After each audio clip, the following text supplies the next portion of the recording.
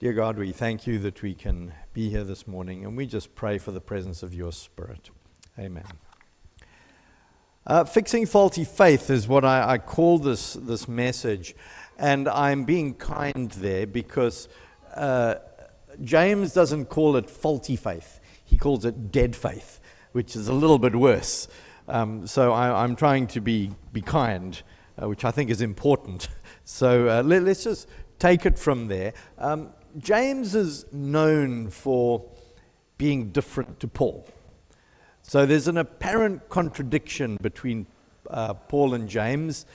It's been suggested that James even contradicts Paul's doctrine of the atonement, Paul's idea of justification by faith. And this idea is quite easy to understand if you just read a few quotes from Paul. So Romans 3:20 says, "No one will be declared righteous by observing the law. Rather, through the law, we become conscious of sin." Verse 21, "But now righteousness from God apart from the law has been made known, to which the law and the prophets testify. The righteousness from God comes through faith in Jesus Christ to all who believe." And you can just keep reading down. Eventually you get down to Romans 3, verse 27 and 28, where it says, "Where then is the boasting? It is excluded." On what principle? On that of observing the law? No, but on that of faith. We maintain that a man is justified by faith apart from observing the law. That's Paul. And then you leap into James and you find James 2 verse 14, and you can read on. "What good is it, my brothers and sisters, if you say you have faith but do not have works? Can faith save him? If a brother or sister is naked and lacks daily food, and one of you says to them, 'Go in peace, keep warm, and eat your fill,' and yet you do not supply their bodily needs, what good is that? So faith by itself, if it has not works, is dead." Well, you don't need to think about it too hard to see there's a contradiction between these two. They don't seem to be saying the same thing. Paul seems to say we are saved through faith and not by the good things we do. James seems to say that if you don't do good deeds, you can't be saved. But I'd like to suggest that they're not contradicting one another. They are actually talking about different things. To put it simply, Paul is talking about good faith, and James is talking about bad faith. So because they're talking about different things, it seems like they disagree. But it's actually they're just coming at the same thing from a differing perspective. When Paul says that righteousness from God comes through faith in Jesus Christ to all who believe, he's talking about a faith in Jesus Christ. This is relational because Jesus is a person and not a thing. This faith that Paul talks about depends on acknowledgement, acceptance, and ultimately love for Jesus. This faith is made possible by the grace of God, which is why Paul says in Ephesians 2, 8 and 9, "For it is by grace you have been saved, through faith, and this not from yourselves, it's the gift of God, not by works, so that no one can boast."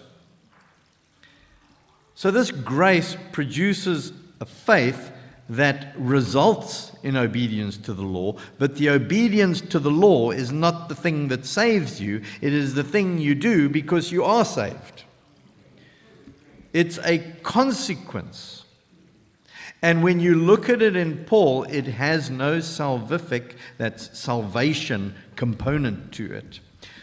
So while he maintains that obedience to the law does not save, Paul also points out in Romans 3:31, do we nullify the law by this faith?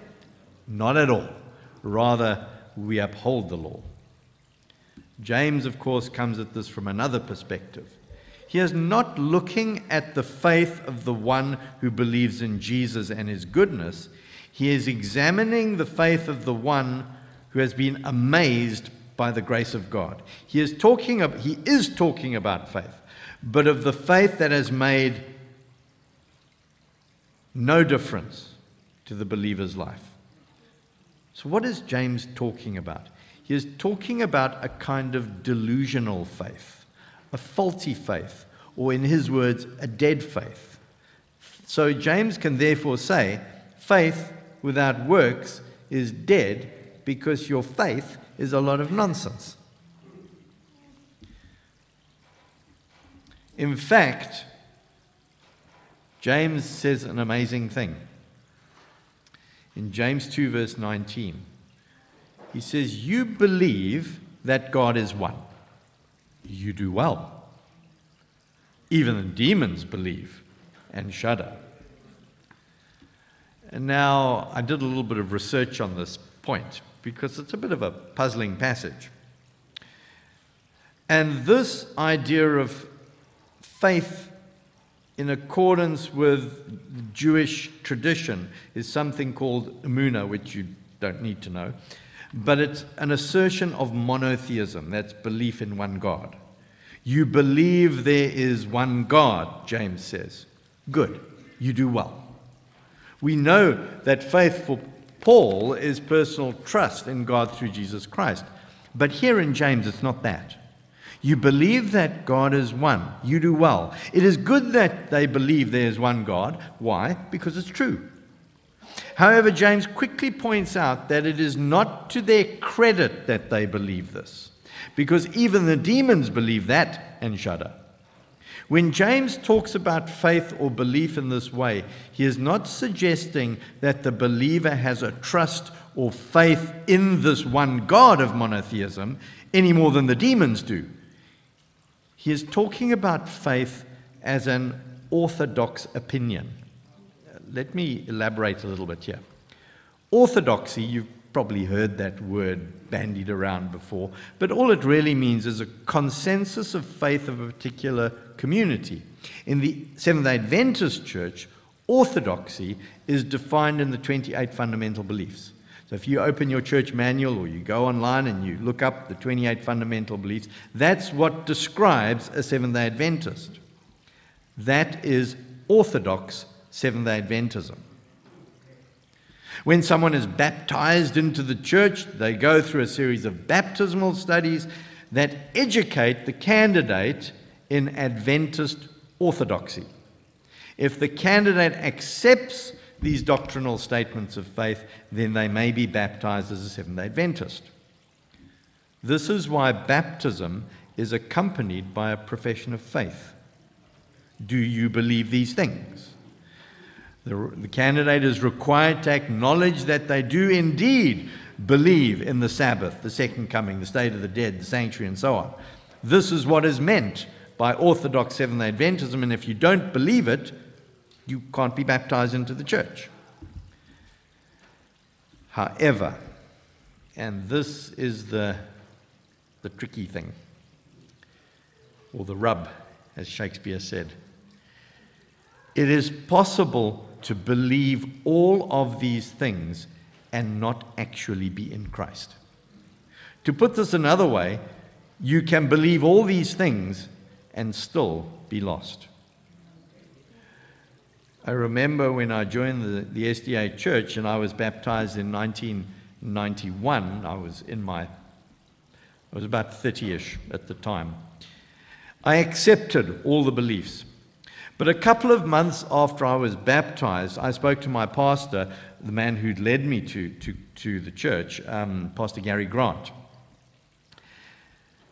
And I said to him, I believe all these things. I accept the Sabbath and all those other beliefs you taught me in that Daniel and Revelation seminar, but I have a problem. And he said, oh, what's that? I said, I don't love God. That sounds pretty bad, doesn't it? I didn't realize it at the time, but looking back with a bit of understanding, I think what I was basically saying was, I believe all the fundamental beliefs of the church, but I still feel lost. The thing is, every Adventist knows that joining the church is not the same thing as salvation.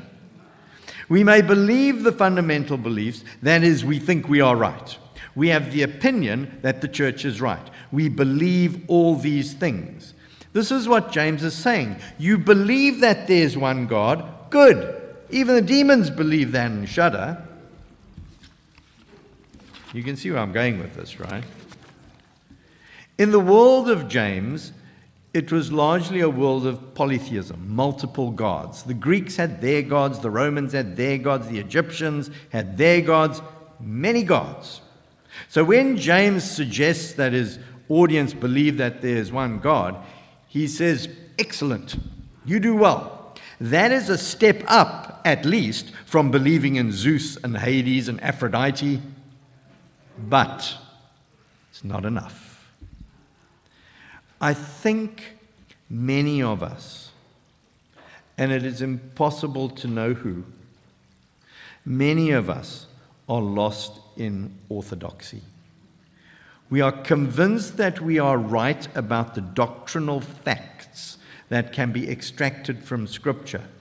It is a belief in these things that gives us confidence that we are saved, that we are okay with God. I believe in the Sabbath. I believe that Jesus will come again. And to prove it, I go to church.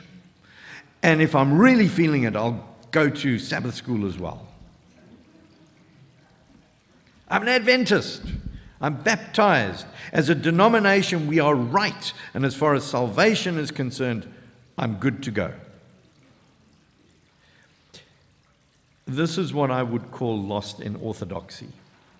You believe all these things. Good. Well done. They're true. Even the demons believe that and shudder. Lost in orthodoxy is to accept all the fundamental beliefs, to accept something that we might call the Adventist religion. So what are the good deeds you do once you believe all these things? Well, we do the lesson study, we go to church on the right day, and we talk to our friends who believe the same as us and convince each other how right we all are. And we end up with this internal dialogue of small people that just agree with each other. But we're no good to anybody out there. We've just got our orthodox opinions and we share them. Remember, James is talking to people who are members of the church. He is writing to believers. They believe things, that God is one. But he calls their faith dead. To be lost in orthodoxy is what James calls dead faith.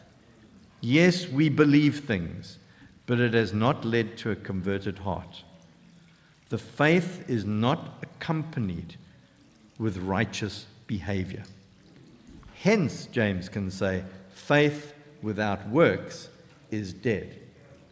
The problem is the faith. So what sort of deeds is James calling for? What is he saying? I think it is helpful to realize that a big part of James's criticisms are directed at people who have means. There is a warning to the rich throughout his epistle.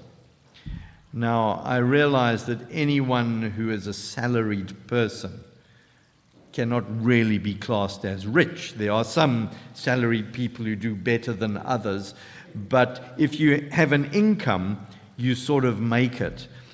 And I don't rub shoulders with people who are rich in that sense.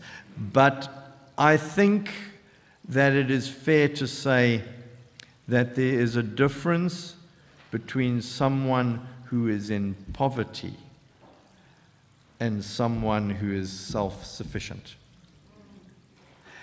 And if James is talking to anyone, he is talking to the people who have means, who have a salary, who have jobs, who are supported and don't have to worry where their next meal is coming from.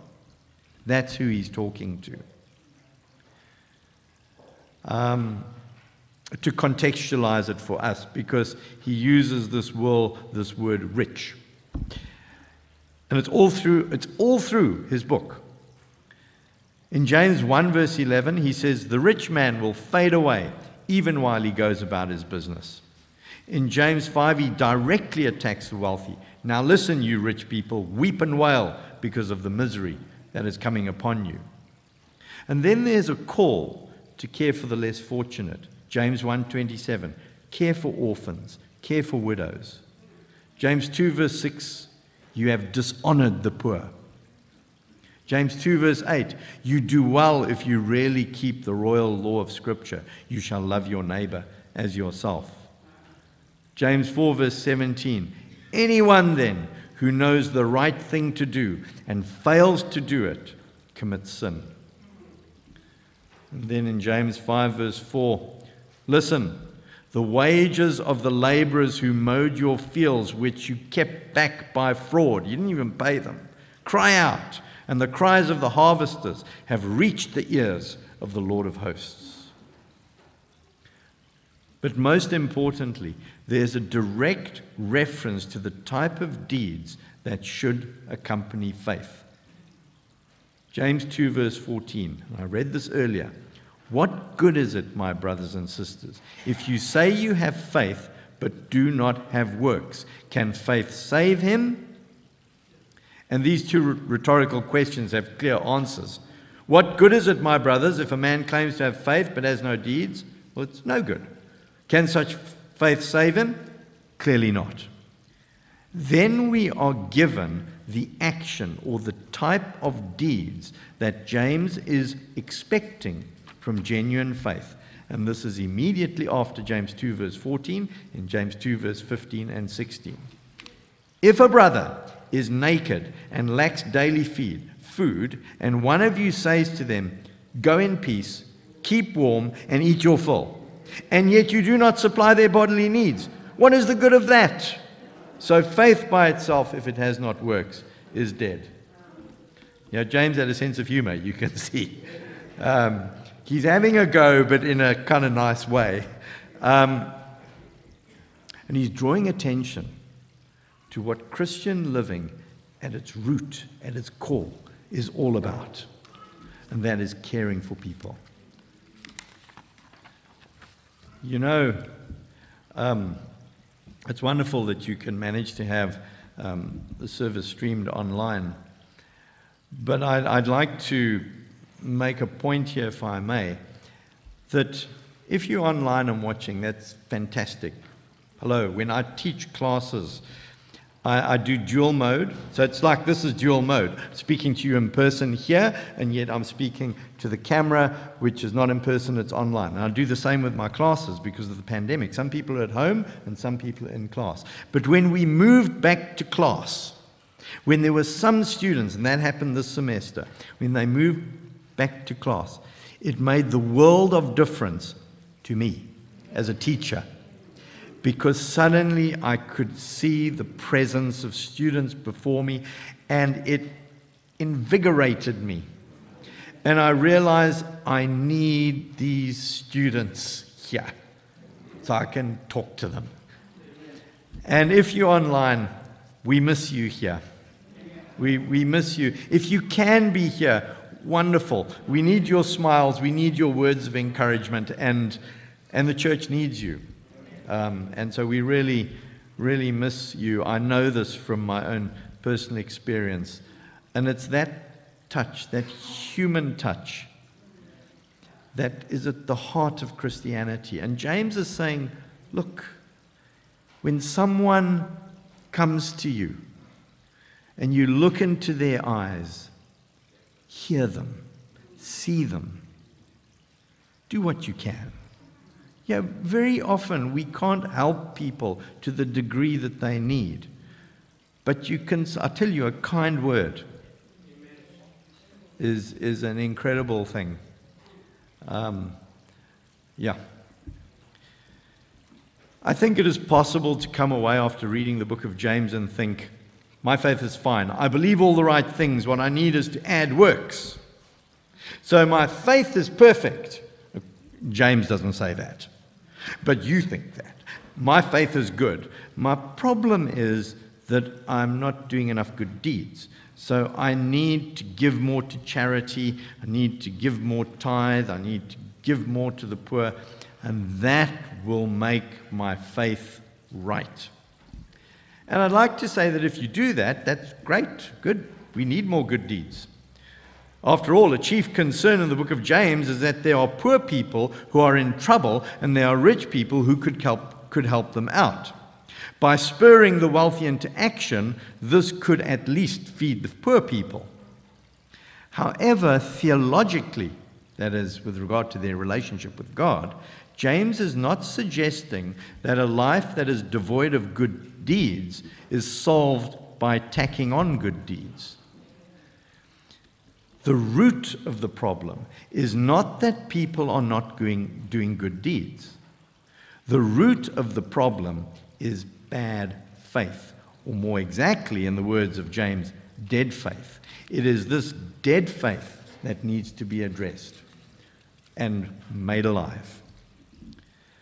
So faith by itself, says James, if it has no works, is dead. So what is James saying about salvation? Is he really suggesting a legalistic doctrine of salvation that is different to what Paul says? The clue is found in the verses that James mentions the name Jesus Christ. Now, I did a word search on this, and you know how many times James mentions the name of Jesus in his book? Twice. Twice. Only twice. That's not very often. And the first one is in James 1, verse 1. Where James identifies himself. It says simply, James, a servant of God and of the Lord Jesus Christ. So he tells you who he is, and he identifies himself by Jesus Christ. And then I went to the other place, excuse me, which actually occurs exactly one chapter later in James 2, verse 1. And I think the key is found here.